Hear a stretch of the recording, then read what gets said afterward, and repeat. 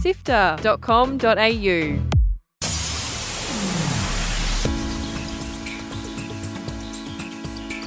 Hello and welcome to Lightmap from Sifter. On Lightmap, we explore what it takes to make video games and interactive media, and we meet creative teams from all around the world. You'll meet new developers, artists, musicians, researchers, and more. My name is Gianni Di Giovanni. Thank you for joining me, and this week we're taking to the skies for some really heartfelt conversations aboard a floating hospital ship as we explore the voices and the sounds of WAYWARD STRAND by Ghost Pattern. Our guests on Lightmap this week are Nancy Curtis, an actor who plays the protagonist, Casey Bowe-Morris. Hello, Nancy. Hi, thank you for inviting me to talk about this. And Maze Wallen, a sound designer, audio programmer and composer and frequent guest of Sifter podcast. G'day, Maze. How you going? Really good. Nice to be here again. We're going to learn a little bit more about WAYWARD STRAND. So it's a narrative game that's set on a flying hospital ship in an alternate history in rural Victoria. But before we get into that, let's find out what's been making the news this week with the top stories on the latest episode of Walkthrough, Sifter's news podcast. Hi, I'm Kyle Paletto. And I'm Gianni Di Giovanni. And here are the top stories this week on Walkthrough, Sifter's weekly news podcast for Sunday, 5th of May. Escape from Tarkov developers relent, allowing access to PvE mode for players who bought an all DLC bundle, but not before saying, sorry you're mad. Solo-developed Manor Lords and indie city builder break sales and Steam records. Take-Two shuts down studios behind Kerbal Space Program and Oli Oli World. And we wrap all the cool things announced at ID at Xbox. You can get every episode of Walkthrough for free on Apple Podcasts, Spotify, YouTube, and on our website, sifter.com.au every Sunday.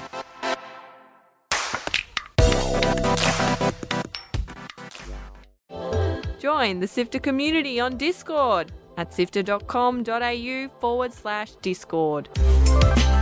WAYWARD STRAND is a narrative adventure game set on a flying airship where you take on the role of Casey Bowe-Morris, a 14-year-old journalist. It's all about the life and stories of the people who live and work on this floating hospital ship, and each of these characters move in real time with different paths to explore each time you play. And importantly, each of those stories get written down in Casey's notebook. So, Nancy, I want you to tell me, who is Casey Bowe-Morris to you? I reckon I was pretty similar to Casey when I was about her age. She's definitely in that kind of awkward stage of her teenage years. She's trying to figure out who she is, and she's definitely very introverted. Yeah, she's quite awkward. But yeah, she's, like I said, she's in that stage where she's trying to figure out who she is and, what she enjoys, obviously, which is journalism most of the time. But, yeah. I'm just wondering, when you were playing this character, can you tell me, was there some of those memories of being an awkward 14-year-old that you were able to sort of draw on when you were playing this character? Totally, yeah. It definitely brought me back to those awkward years. I hate using this word, but she is a bit of a tomboy, and I reckon I was a bit like that, just like a bit moody, angsty. So I guess it was fun kind of reliving those funny times, I guess, through her, yeah. So how long have you been a journalist? 3 years. I started when I was 11. My writing is a lot better now, though. I was just thinking, you could ask Mr. Avery for some advice. He's in the next room over. Mr. Avery is a published author, as he is wont to speak about at length. It could be worthwhile to hear of his journey. I might head there now. All right. I'll see you a bit later. Nancy, you probably don't remember the 1970s. I don't remember the 1970s. Can you tell me what it was like to, get into the idea of a character who's in sort of this alternate history of the 1970s in rural Victoria? Can you tell me, was there any research or anything you did to kind of get yourself in the mindset of a teen of the 70s? I didn't do that much research because I felt like straight away I found it easy to relate to her. But I guess definitely a factor would have been that, she doesn't have a phone or anything and she's not really occupied. But I guess when she was at the ship, helping her mum out, she kind of had to find ways to entertain herself. And I find that's so lovely because, you see so many, I feel like I sound like an old person saying this, but you see so many, little kids and, they're just like got an iPad in their face, whereas, she has to kind of, find a way to entertain herself. And I guess she does that through her journalism. But just imagining what that would be like without all those distractions, I guess. One thing that was really cool when we first had Nancy audition, actually, I think you sent through a tape, and Georgia Simmons, who's written half of the game, but also was the director of the voiceover, she sent through Nancy's audition tape and said, "All right, everyone, have a listen to this." And it sounded just like the Casey in our heads, and it sounded like it was from the 70s also, that it was an accent that was a bit dated back. Like, I didn't know what I was doing, but glad I nailed it. It sounded like you did. And I remember, you had a couple of techniques or something to get back into the accent in the studio. Like a bit of like Milo kind of veggie, a few of those words. Yeah, they were my go-tos. Yeah. Can you list them out for us? What are your Casey Beaumaris framing words? Milo most of the time, just like Milo, like yeah. That was always good. That always snapped me back into her, I guess. Yeah. Maze, there are a number of amazing actors who are, portraying the characters in this game. Can you tell me what it was like when you first got to hear some of these voices and how they lined up with the minds that you had, the voices that you had in your mind? I think Nancy was the only one who was just like, oh, holy shit, it's just come to life exactly like in our minds. And I think that's because some of the other actors like Anne Charleston and Peter Paltos worked with us back in 2016 when we first did our demo. And, they kind of went out on a limb to be involved back then. And then, we're lucky that they had an okay time and said yes to come back in 2022. Which I find hilarious talking about with Nancy here, that we started making the game in 2016. So, it was really great to kind of hear those actors continue to bring those characters to life, especially because we'd pretty much rewritten everything that they were saying. There were very few scenes that they said exactly the same way, although whenever there was a line that especially Jason and I had been listening to nonstop for 6 years and then they reset it in a slightly different way, we would lose it. We would just be like, what? There's the line. And then I guess for the actors who are new to this round, it was always a little bit different. It's always the actors fill in the gaps, it's cheesy, they bring it to life. But I guess you don't know what you don't know until the actor adds it. And then you're like, okay, you've finished writing it.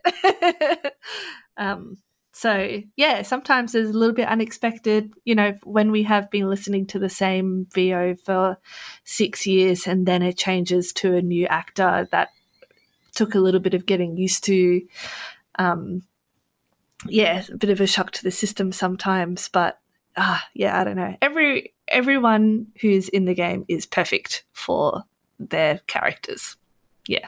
Maze, what was the recording process like? I know that you were, part of the team that brought it all together, and you had some voice directors who were looking after that. But can you tell us how much of an effort was put in? Because this is quite a big voice cast and quite an elaborate thing for a small independent game to be able to pull off. Yeah, for an indie game and for an Australian game, it just really massive. So we have 20,000 lines of voiceover, which Tifa Newsom, who is an ADR specialist who's based in Brisbane, and we've worked together on a game previously, and I brought her back on to WAYWARD to help deal with the voice editing.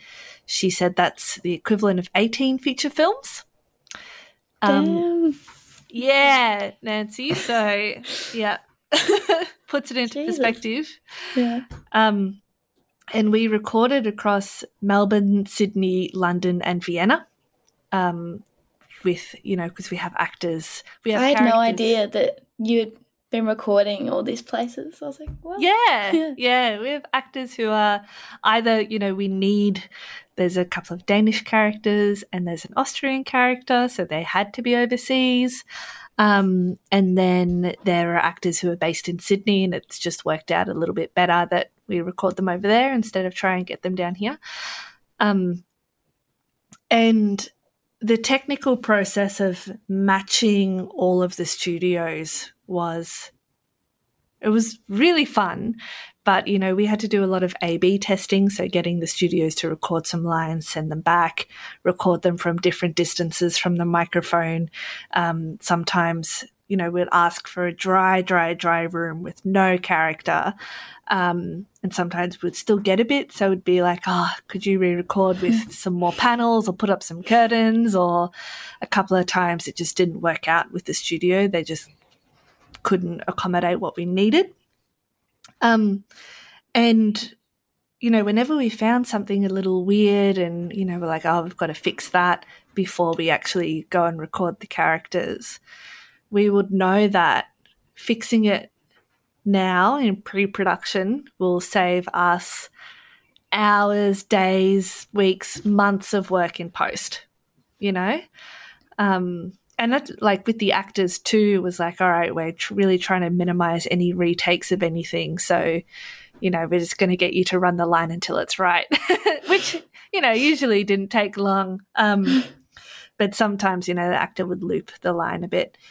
And it was really with Tifa, and then also with Alison Walker, who's a Melbourne sound designer and musician who I worked with.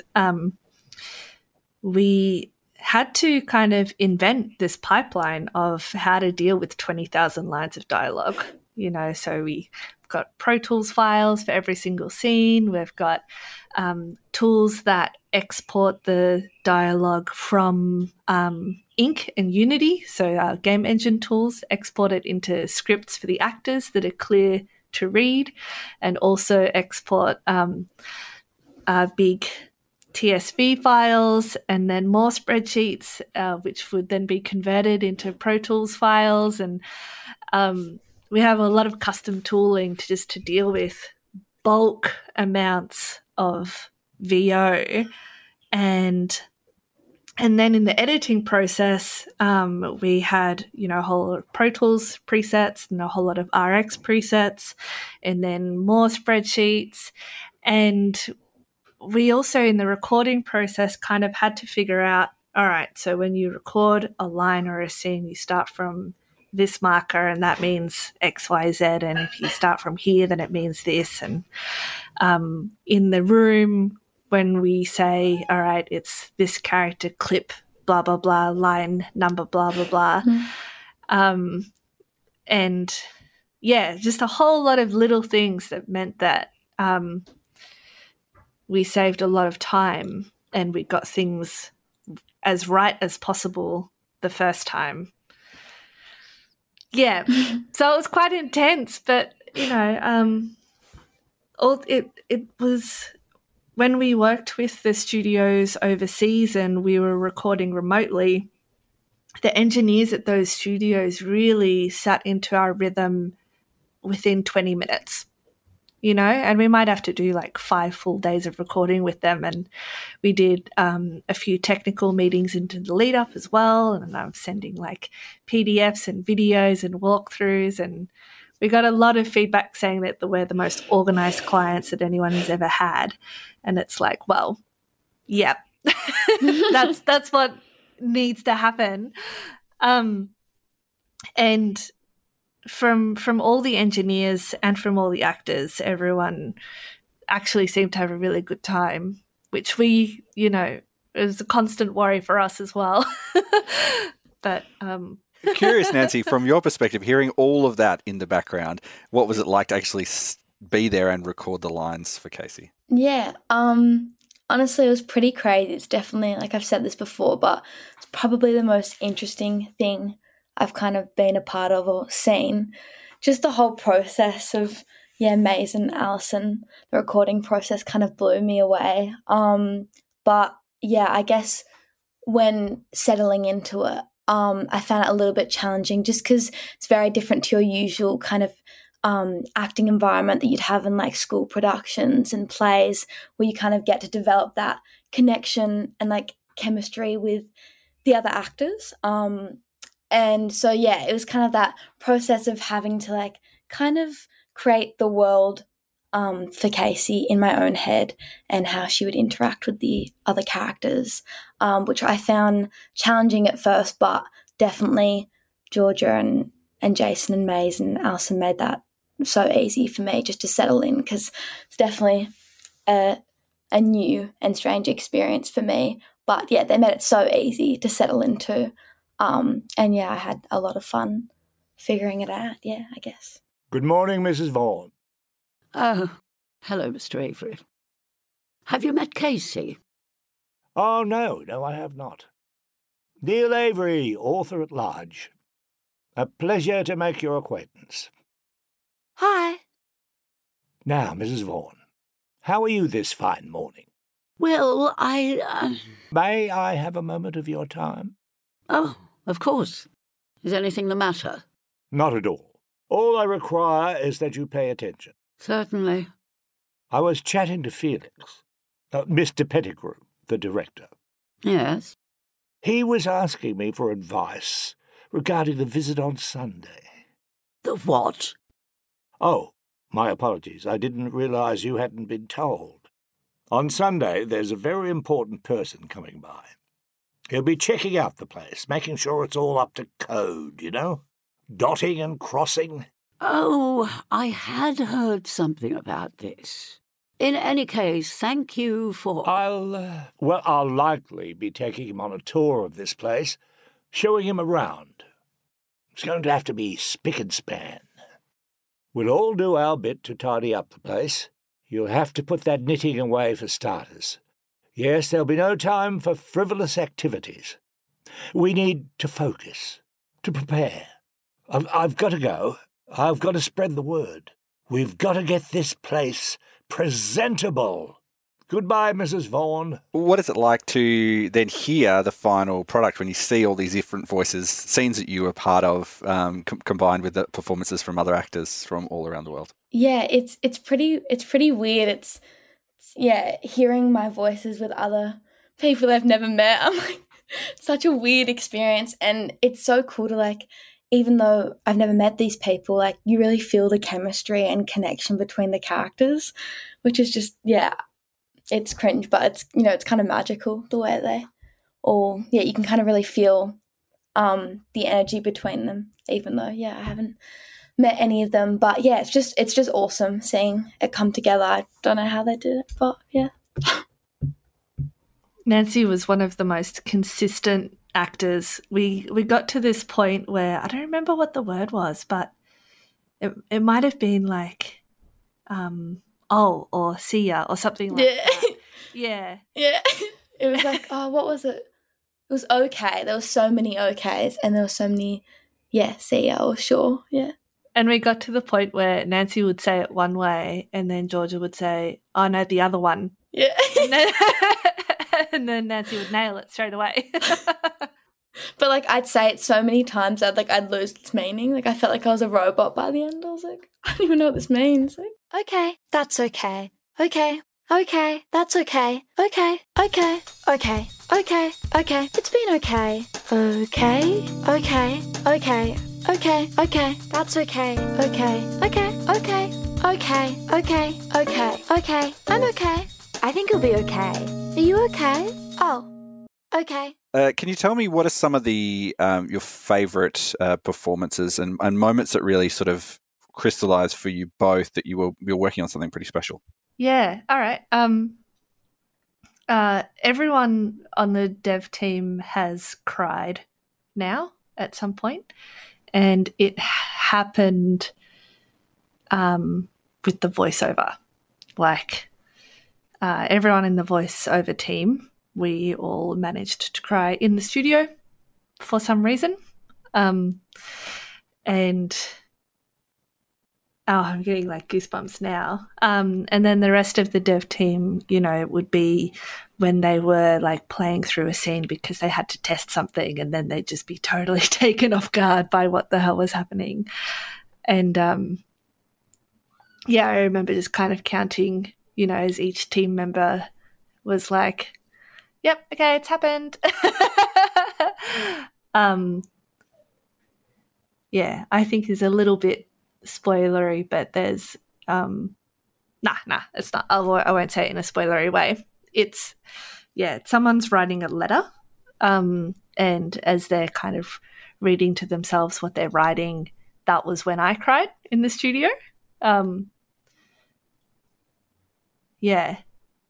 think a different way to interpret it, though, as well, I think, has been especially the older women who have worked on the game, when they talk about what they've felt when reading the script, or especially actually they tell us that they've talked to their friends about the project and about, you know, the characters in the project and what it means to be playing characters with actual depth.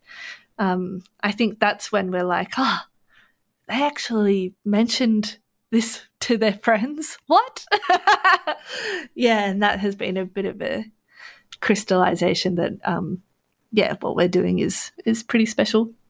I just building off from what you were saying, but I was showing my grandma a few snippets of like some trailers and snippets from the game. And first of all, like, she couldn't wrap her head around how like my voice was on a cartoon character. But anyway, she was so cute about it. And I think she was just so excited that kind of her age group was being represented in. Obviously she hasn't played video games or hasn't seen a lot of video games, but she was just like so intrigued that someone of her age would be in a video game. And I thought that was so cool because, especially for me, I haven't played a lot of video games and never really like been a part of that community, but the games definitely like changed my like preconceived ideas about video games and its associations. Like normally I'd be like, like shooting games and Call of Duty and violence, but like this is just such a heartwarming game that really like addresses just like real life issues and stuff that's happening. Yeah, I just thought that was really awesome to see her reaction, I guess. Nancy, I've played a lot of games and there actually aren't even that many characters that are in games that are, you know, young teenagers, girls as the main character in a game. That's pretty rare as well. How does it feel to be playing a character like that when, you know, you are one of the few examples that people get to point to as a different way to tell a video game story? Yeah. I mean, it feels great to be able to play this young character that is a girl and have that representation, have that being represented in video games. It's a good question. I guess because I don't play a lot of video games, but yeah, I think it's just nice to see more of that representation, because I think normally when I think about video games, I don't know if this will come across the right way, but I feel like when I am thinking about video games, I think about, like I said before, Call of Duty and a lot of those kind of masculine, I guess, games. And so it's so nice to, I guess, be a part of something that's a bit different to that. I don't know, I feel like you didn't answer that well, but yeah, sorry. I think it'll be interesting when, you know, in the team we talk a lot about wanting people to get it, you know, to understand the game. And I think that while we're all so inside it, it'll be, it might only be when other people talk about it that we kind of understand the impacts of it outside of ourselves. Totally, yeah. As we're talking, we're about a week out from when the game will be available for people to play. What does it feel like to be at this point, particularly for you, Maze, because you've been working on this for a while? It's so close. I remember seeing it in a small office you had on a laptop at one point many years ago during Games Week, and now it's almost here for people to be able to play. Yeah, I'm very, very emotional, constantly on edge, and constantly on the verge of crying, pretty much. And I think a lot of the people on the team are like that. Even people who haven't been on the team for as long. Yeah. And I think that it's kind of been about the team environment. We absorb people in very easily. People kind of become as attached to it as we do very quickly. But yeah, I think, we're nervous, sad, agitated, happy, all of the emotions. How about you, Nancy? How do you feel? It's just a little time before people, people you might be, your peers at school might be playing this game. What does it feel like to be so close to when people can play it? Oh, yeah, it's pretty exciting. It felt so far away when we finished recording, but it's definitely come around quickly. I guess I'm just excited for people to get to just, experience. I just think it's such a special, I think it's such a special thing that you guys have made, and I just can't wait for people to enjoy it and really connect with the characters. And yeah, I guess I'm just really excited for people to see it. I know people at school have mentioned it already, and they're like, adding it to their wish list on their Switch and stuff, which is cool. Yeah. But yeah. It did get to the point where Nancy would reply to Casey or Nancy in the exact same manner, and we were joking. Hopefully, Nancy's schoolmates hear this and call her Casey from now on. Don't do that.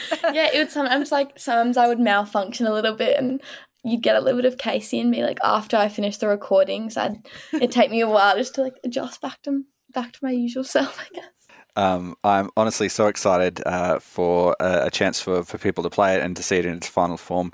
Thank you to you both for joining us on this episode, telling us a little bit about the performances, the collection of all of this sound. Can't wait to put my headphones on and just absorb. Thank you both for joining us on this episode. Thanks for having me. Yeah. Thanks, Johnny. WAYWARD Strand is out on the 15th of September. You can pick it up on Xbox, PlayStation, Switch and PC. Articles to read, podcasts to listen to, and videos to watch on sifter.com.au. Sifter is produced by Nicholas Kennedy, Fiona Bartholomaeus, Daniel Ang and Adam Christou. Mitch Lowe is our senior producer, and my name is Gianni Giovanni, and I'm the executive producer. Thanks to Omni Studio for their support of Sifter's 3 podcasts. You can find everything we've talked about, including an interesting story we did a little while ago about the accessibility of WAYWARD Strand. You can go back into the archives and check that out. We'll link that on the show notes for this episode as well. And that website that you can find all of this cool stuff is sifter.com.au. You can find more about the guests and the games that we've featured. If you've enjoyed the show, the best free thing you can do to support us is to tell your friends. If you know someone who might not be into games, maybe don't know exactly what they are or what the big deal is, maybe send them this interview, because this could be a way that they could rethink what it is to play interactive stories, especially ones made here in Australia. That's all the time we have for this episode. Thank you so much for listening, and until next time, have fun.